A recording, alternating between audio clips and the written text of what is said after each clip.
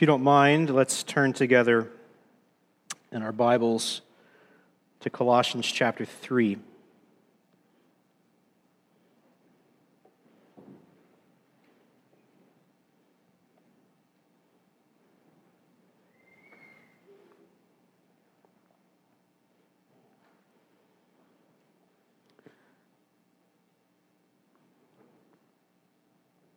We live in a world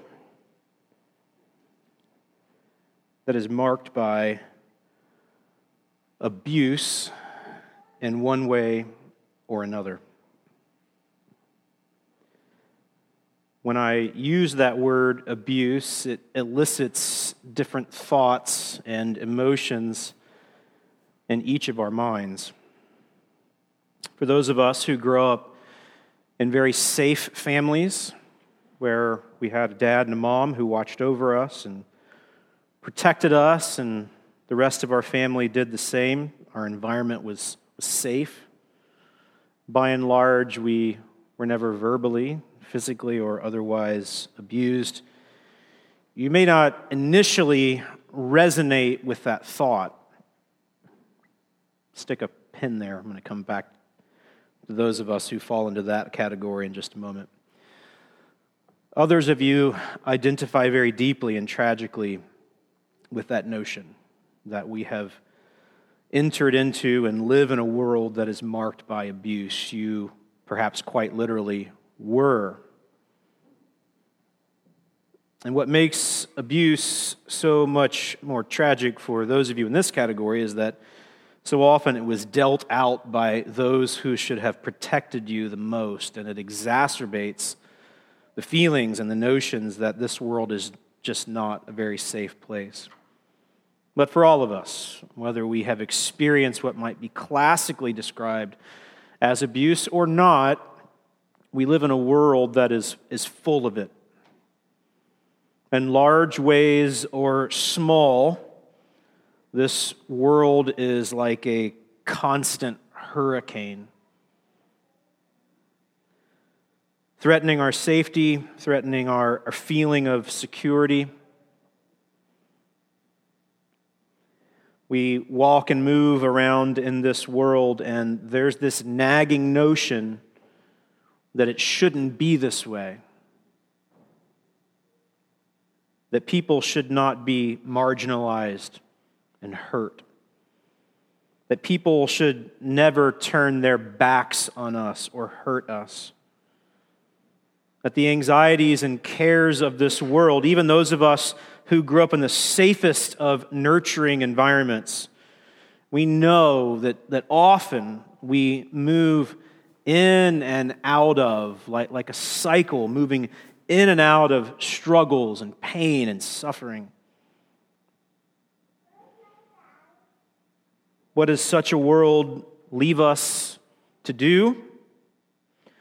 According to the Apostle Paul, who wrote this letter to the church in Colossae many, many centuries ago, he also wrote to the church in Rome, where he clarifies for us that all of us, whether we grew up in the safest of environments or in the most perilous of environments, all of us in this life are groaning,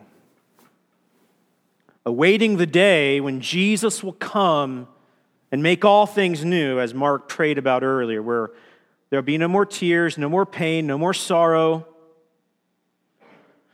Where those of us who have been jaded and have become cynical because of how broken and dark this world so often is, that all of that will be removed. For those of us, however, that are experiencing the renewal of Jesus, where Paul, when he writes about the groaning of all peoples everywhere, says that we are awaiting the finality of our adoption. In that same passage, he says that we have been brought back into the family of God. We've been adopted into his family. He says that we are awaiting the finality of that adoption, the redemption of our bodies, when all will be made new and there will be no more jadedness, no more cynicism. For a lot of us who are a little bit older, we pass away or pass off, explain away our jadedness and cynicism by just saying, that's the way life is. But if we understand the gospel, the good news of Jesus that promises us eternal restoration where there'll be no more sorrow and no more abuse, high level or low level, we can have confidence in this life that we need not lead lives of despair. We need not be marked by crusty jadedness and cynicism, but we can live with hope. And such people who understand that the restoration of Jesus is not just in the future, but has begun in the here and now, such people have something to say. Because the world all around us that is suffering such abuse, high level or low level, capital A or lowercase a abuse, they lead lives of just basic survival. But they have that nagging notion as well that it could be different. It should be different. The world wasn't made to be this way. And we who have been made new in Christ, we who are being made new in Christ, for it is a progressive, ongoing experience, we have something to say to them. That Jesus is their only hope. He is the only one who can grant them hope in the midst of the darkness and the jadedness and the cynicism. And Paul writes to us here in his letter to the Colossian church and makes it clear that we are being renewed that we might give love and give thanks. So if you don't mind, let's read together verses 12 through 17. This is God's holy word. Put on then as God's chosen ones, holy and beloved, compassion, kindness, humility, meekness, and patience, bearing with one another, and if one has a complaint against another, forgiving each other, as the Lord has forgiven you, so you also must forgive. And above all these, put on love, which binds everything together in perfect harmony. And let the peace of Christ rule in your hearts, to which indeed you were called in one body, and be thankful. Let the word of Christ dwell in you richly, teaching and admonishing one another in all wisdom, singing psalms and hymns and spiritual songs with thankfulness in your hearts to God. And whatever you do in word or deed, do everything in the name of the Lord Jesus, giving thanks to God the Father through him. May God bless to us the reading of his word. In the verses prior to this, Paul tells these Colossian believers that they have put on the new self, verse 10, which is being renewed in knowledge after the image of its creator. How can anyone love deeply, giving of themselves sacrificially, and not stay in jaded, self-protective survival mode? How can anybody live like that? How can anybody lead a life of thankfulness in such a broken world? How? Because Christ has invaded this broken world. We're getting ready to celebrate this in what we call Advent. If you don't know what that word means, it just means coming. Jesus came to this earth, his first Advent. There's a second one coming where he'll come and finish his rescue mission. But he came, was born as a real human, fully God and fully man, to bring light into the darkness, healing into the brokenness, restoration to those who are far from God. And for those of us who place our faith in him, he who died in our place and was raised from the grave, victorious over sin and death, that is the good news. Jesus Christ, crucified, buried, and resurrected. If we place our faith in him alone, we can undergo what Paul says in Colossians 3, verse 10, progressive renewal. And what should that result in? It should result in a renewal to love and a renewal to give thanks. How God intended this world to be. And despite the fact that it fell into sin quite willingly, and despite the fact that all of us sin repeatedly over and over and over again, He intended from the very beginning to send His Son to bring renewal, to highlight His grace. And then now He is transforming us, which is what we will talk about today in Colossians chapter 3, verses 12 through 17. In this letter, Paul is calling the Colossian believers to hold fast to Christ. This was a relatively new church that was indirectly planted by Paul, followers of Paul. And this church was being threatened. They were people who had come into their midst and were telling them that, yes, you need Jesus to find favor with God, to be saved, to find total restoration. But you need to add to that your own good deeds, following after the law.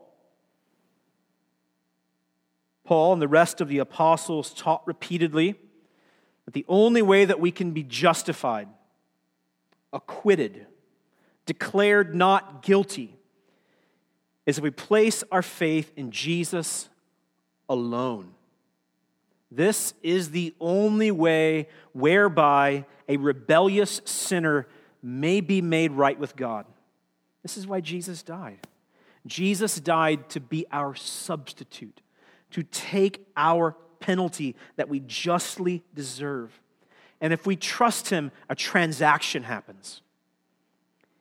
Our sin is transferred to Him. That's why He died on the cross, not for His own sins, not because He needed to be punished, but because we deserved it. He takes our sin, but the other half of the transaction, just as inequitable, because Jesus did not deserve such punishment, we get His righteousness. The gospel ultimately is not about fairness. The gospel is the most inequitable story that was ever told. That the holy God of the universe took our sin and offers us His righteousness. That has nothing to do with fairness. Paul says back in chapter 2, verse 12, those of us who have trusted Christ have been buried with Him in baptism. We've died to the old way. And now we've been raised with Him through faith in the powerful working of God who raised Him from the dead. And you who were dead in your trespasses and the uncircumcision of your flesh, God made alive together with Him, having forgiven us all our trespasses by canceling the record of debt that stood against us with all its legal demands. This He set aside, nailing it to the cross. What happens to those who trust Jesus? Their sins are removed, and the ledger of debt against us is soaked in His blood, and nothing can threaten us anymore. But the truth of the matter is, this world feels very threatening, doesn't it? And so we have to ask ourselves the question, those of us who have been renewed in Christ or who are being renewed in Christ, how do we live in such a broken world and love in a way that tells the world around us that Jesus really is their only hope? How do we lead lives of thankfulness in such a way that the jaded, cynical people that surround us can say, Jesus really is the one who alone can renew? Well, first of all today, for those who are being renewed in Christ, this is us, all of us who have trusted Christ exclusively for our salvation, and those being renewed in Christ, we must pursue gracious, intentional love. This is what verses 12 through 14 of Colossians chapter 3 proclaims to us. Paul has established in the first couple of chapters of this letter that Jesus and Jesus alone is the renewer. You don't need to add anything to that. If you try to add anything to that, you lose Jesus. Jesus plus anything equals nothing. Jesus alone can save us. Jesus alone can renew us. And then when he renews us, what does that look like? How will we therefore live? Well, notice in verse 12 the descriptions of these new people. They're chosen. God made them his own by his grace. No one comes into the family by accident. This gives us great confidence. They're holy. This means they are distinct and set apart. They're not who they used to be. This doesn't mean that we don't still do wrong things, because we all do, all of the time. But progressively over time, we are being renewed, as Paul said back in chapter 3, verse 10. And the third thing that he says about us is that we are beloved. One of the great tragedies of most of Christianity is that we sing songs from when we were little kids. Jesus loves me, this I know, for the Bible tells me so. It's like ingrained in us when we're young. It's catechetical. It's like teaching. But once you grow up a bit and you suffer high-level or low-level abuse, you do question that. Once you grow up a bit and you've faced enough disappointment in life, whether high-level or, again, low-level, you do wonder. You could pass the quiz, the basic Christianity quiz. Does God love me? Check the box, yes. But I'm not sure most of us actually really believe it. What Paul says to these Colossian believers is that they need to hang on to Jesus and Jesus alone. And in doing so, they will know that they belong to God and they are beloved. So I say to you today, before we go on and talk about how we should live, I say to you today, if you are in Christ and trusting him alone, this is how he looks at you. Despite your selfishness, despite your anxiety, despite your pride, despite your lust, despite your pedigree, despite all of your regrets, if you are in Christ, you are beloved. And your dear Father sings over you with joy. But for those of us who are chosen, holy, and beloved, how should we live? Well, Paul says that we must put on compassion. Isn't this how God loved us? We were dead in our trespasses and sins, Paul says in Ephesians chapter 2. And what did God do? He made us alive together with Christ. He came to us in Christ. What is Advent, which we again are soon to celebrate, if it is not a constant reminder of the compassion of God to come and seek and save that which was lost?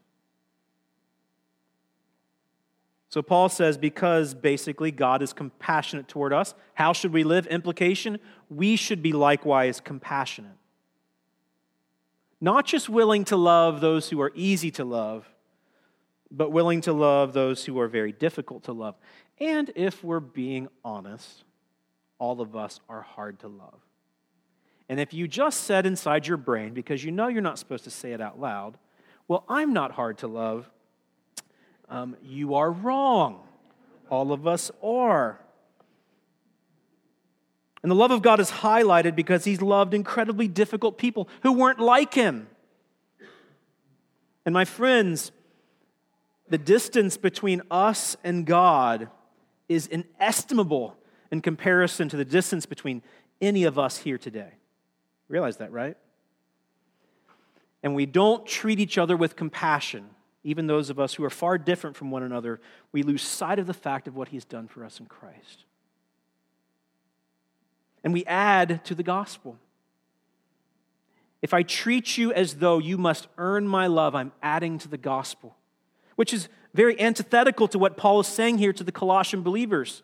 They were being threatened by false teachers saying, yes, you need Jesus, but you also need to perform to stay in God's love. Paul is saying, no, you need Jesus and Jesus alone. But when we make it difficult for people to be in relationship with us, when we don't demonstrate sacrificial compassion, we're adding to the gospel. Because we're saying to people, you must earn my love. So Paul is calling them not just to sort of general affection, camaraderie. He's calling them to radical community change. If this Colossian church was going to withstand the false teaching around them and to find hope in a broken world, it was to be a haven of compassion. This means that this church family should be marked by sacrificial, patient compassion. What else? We should be kind. Kindness is severely undersold in this world. We are so jaded and broken by the storms that have beaten us that we lose kindness. We are not postured toward it. I have mentioned this before, but you can test this out when you go into public places. Go to a restaurant soon, or perhaps to the mall during this shopping season, and everyone that you see, try to make eye contact with them and smile at them. Now, the Midwest is a relatively friendly place, right? I lived in the South for about 10 years. The South is a friendly place, although it doesn't always feel super genuine, those of you who've lived in the South a long time. Maybe up in the Northeast, nobody smiles, like you can ride a subway in a large city with thousands of other people, and nobody will even look at you because they're just staring at their phone with their earbuds in. The Midwest is kind of a friendly place. We're relatively honest, but I think there's still a veneer to a lot of that. Go to the mall, go to a public place, and just smile at people and see what it does to them. Most people are frowning, or at least look relatively complacent. But it's interesting when you smile at people, even those you don't know, what it does to them.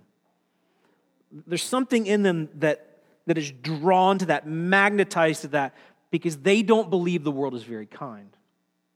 It's an interesting experiment. Parents, do this with your kids. How often when our kids think of our facial expressions, our body language, do they see disappointment and frustration and weariness? You know how powerful it is to basically be postured toward our children with smiles of kindness? Paul is saying to these Colossian believers who are living in a hostile land, the city was not marked by holiness. The city was marked by unholiness. They would have often been threatened for their faith. But when they came together as the people of God, it should have been a community of kindness. What else?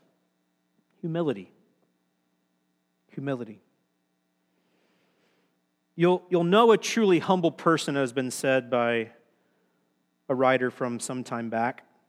You'll know a truly humble person not because they speak poorly of themselves, but because they don't talk about themselves at all. Let me up the ante just a little bit. Tim Keller, one of my favorite pastors, New York City, said, you'll know a truly humble person, not necessarily because they're supremely interested in ignoring themselves, but because they'll be supremely interested in you. It's interesting, isn't it? A lot of us try to pass off humility by humble bragging, or speaking poorly of ourselves to elicit a response from another person. We do this all the time, right? Oh, I'm not very good at this, and we're hoping that the other person will say, no, of course you are. Or I'm not attractive, and the other person will say to us, of course you're attractive. We do this all the time. But that's just pride masked with other clothes. Truly humble people, ultimately, if Keller is right, and I think he is, you'll know them because whenever you're around them, they're not even focused on themselves at all. They're supremely interested in you. What if a church, let's speak hypothetically, what if a church lived that way? As we are considering this merging together of our two congregations, I am telling you that the hard work is probably ahead. We've had to put a lot of hard work into writing bylaws and working on budgets and figuring out who we're going to be as a combined congregation, but the real work of putting together people in relationships, that's ahead of us. If that's going to work, we must all pursue the kind of humility that demonstrates supreme interest in each other. Paul says that these Colossian believers are being renewed to be meek. This is sort of like humility, but it's the idea of being lowly, of being willing to suffer abuse at times from each other, being willing to be defrauded and not lashing out in return. We don't have bloodlust. It's not an eye for an eye. How is this so? Well, the gospel is, as I've already said, the most inequitable story that was ever told. Jesus did not deserve to take our punishment. We don't deserve his righteousness. Jesus was the most meek person that ever lived, which is ironic because he's the strongest person that ever lived. He says on the cross that he could have called 10,000 angels to release him from his bonds, and he could have wiped out his oppressors. But in meekness, he took our punishment because he loves us, and he calls us to do the same. Guess what? As we learn to live together in harmony, we will not always treat each other kindly. And sometimes we won't even know it. Meek people are willing to suffer defrauding from another and not lash out in return. There's no way you can be in relationship, long-term, healthy relationship, if you don't pursue meekness. Paul goes on to say at the end of verse 12 that we are to be patient. Again, I return to you as parents. And you're already chuckling, sort of like uncomfortably, because you don't know what I'm going to say. When you have little kids, patience is supremely tested, isn't it? You do not know how selfish you are until you have little kids. And then all this ugly stuff inside of you that's been masked for years comes out. And sometimes you can't even believe it. It's true in churches too, isn't it? We have this thought that runs through our minds very naturally. Why can't this person just get it together? Right? Why can't this person see things the way I see them? Why can't this person understand how much I need this thing? Why is this person this way? Aren't you thankful God isn't like that? Because if he was, we would be lost. He is infinitely patient, and we are called to be patient as well. Paul goes on in verse 13 to say that we are to bear with one another. That's very timely for us, right? To bear with one another. This means not to walk away from each other.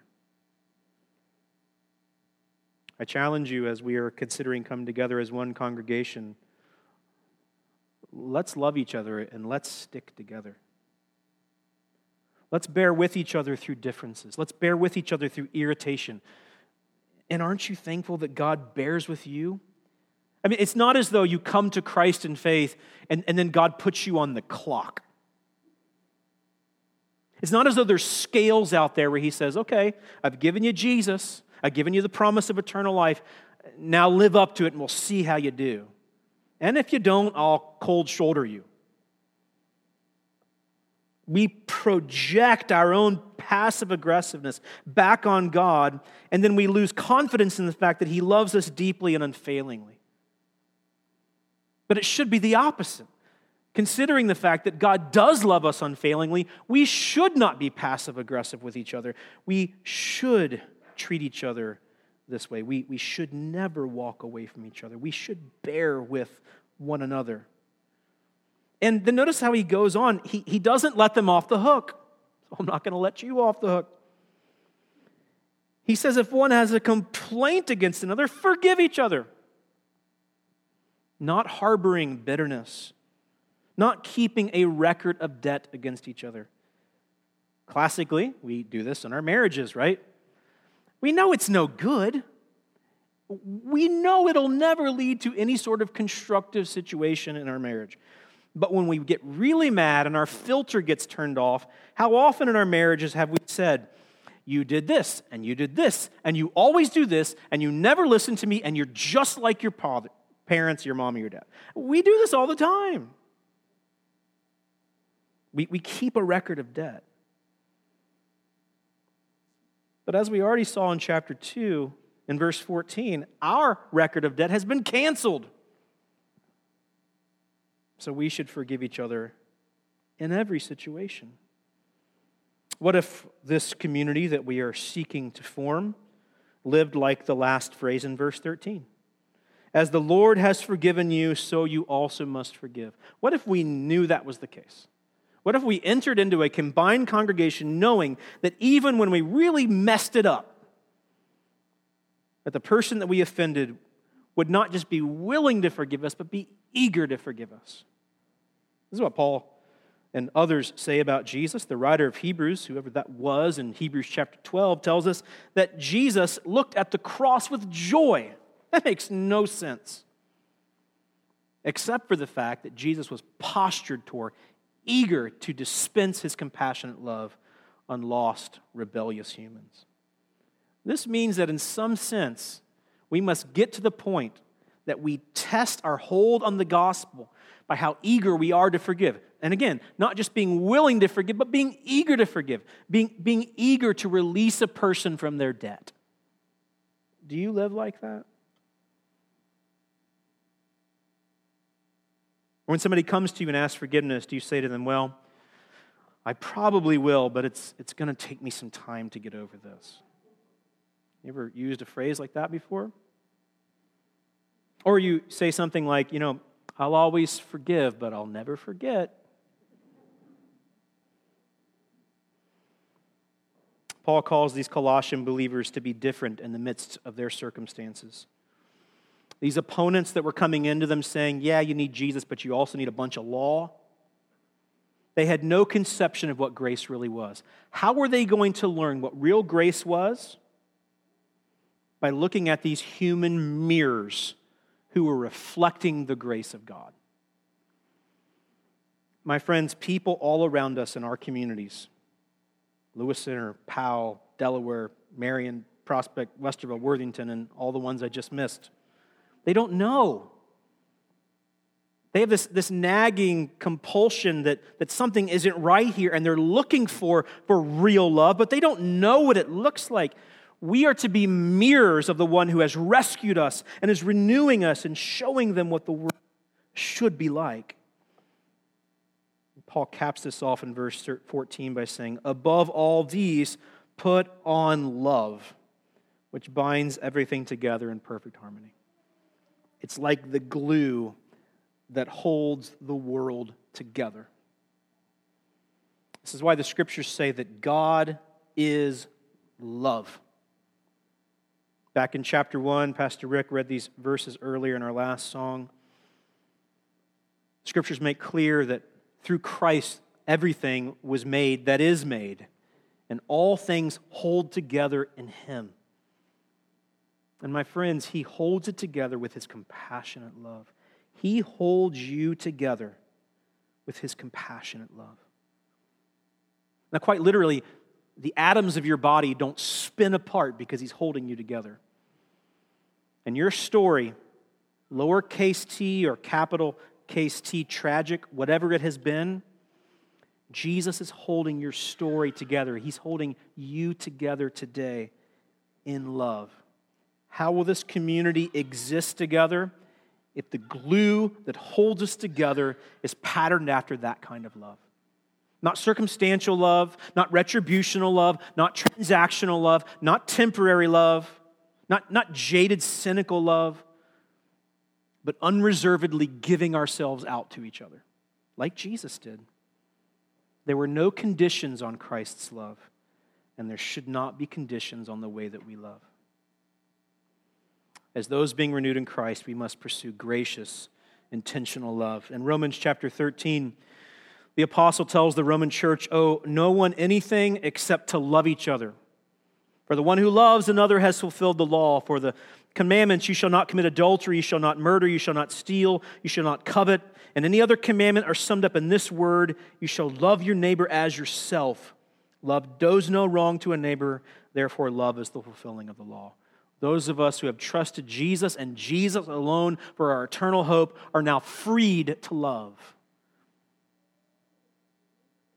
But Paul goes on to say that as those being renewed in Christ, we are not only to pursue gracious, intentional love, we must foster an atmosphere of thankfulness and unity.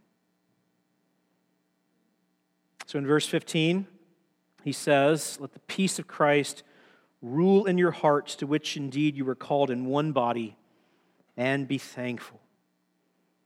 So, as these two churches with different histories, different demographics to a degree, different convictions to a degree, different stories, we are considering becoming one body.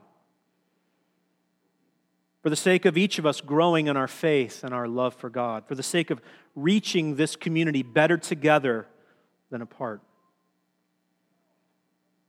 If we're going to do so, we want this new community to be marked by the peace of Christ. It is to rule in us. We do not want to come together as one body if we're going to fight, be marked by being two separate entities. We are going to have to integrate, which is what verses 12 through 14 are helping us with, to learn how to love actually, tangibly, specifically, deliberately. But the atmosphere of this new body that we are considering must be the one of peace. The peace of Christ should rule in this one new body. Paul says in verse 15 that we were called to such peace. We were not called to live in divisiveness. If we live divisively, if our relationships are primarily marked by divisiveness and being sectarian, we have not really understood the gospel. But if we understand that God has made peace with us through Christ, we are to live in peace with each other as an implication. Notice at the end of verse 15 he says, and we are to be thankful. He's saying something more than just be spontaneously thankful. Sometime during 2018, we were probably spontaneously thankful. But how many of us practice thankfulness on a regular basis?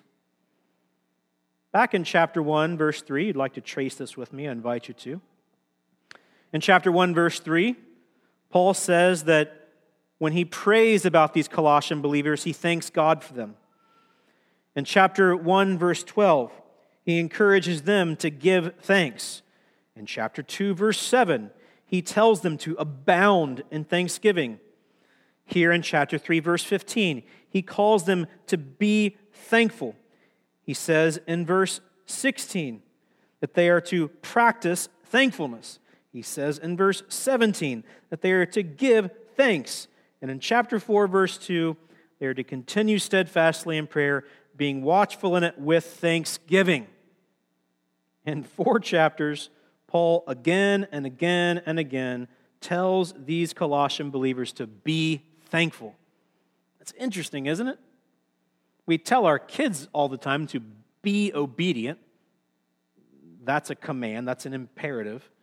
But we think Thanksgiving is something that should just sort of spontaneously come from us. And that there are some among us who are just naturally thankful, others among us who are wise. And by implication, if you miss that, parenthetically, a lot of times we say, well, people who aren't spontaneously naturally thankful, they just understand that the world is such a messed up, broken place, and it's okay for them to be cynical and jaded. Wrong. This is why Paul is so deliberate about telling these Colossian believers to be thankful. Why does he put such emphasis upon this? If they lose their understanding of who they are in Christ, that he is their only hope, that the good news of salvation, Jesus Christ, crucified, buried, resurrected, trusting him, that's the gospel, period. If they're going to hang on to that and not turn to other things, they must practice thanksgiving. Because if they don't, they will become dissatisfied and they will look for other messiahs. Idolatry, worshiping things other than God. And by the way, that's not just an ancient problem, it's a modern problem. All of us are always worshiping something. But when we lose thanksgiving, we begin to look for other things to satisfy us because we're dissatisfied with God. And inevitably, we turn to other messiahs, other saviors, other idols to give us salvation, satisfaction, joy, rest. And we are very, very open to danger when that happens. How do you guard against that? How do you hold fast to Christ and Christ alone for your salvation? One of the best ways to do this is to practice thanksgiving. How do you start practicing thanksgiving? One of the first things that we probably have to do is repent. Repent that we aren't thankful. And after we repent, maybe we should record. Write down the things that God has done for us. My wife has done this for Thanksgiving. Pinterest is the bane of my existence now as a husband and father. It gets me into all kinds of very disconcerting house projects, but occasionally some good things come out of it.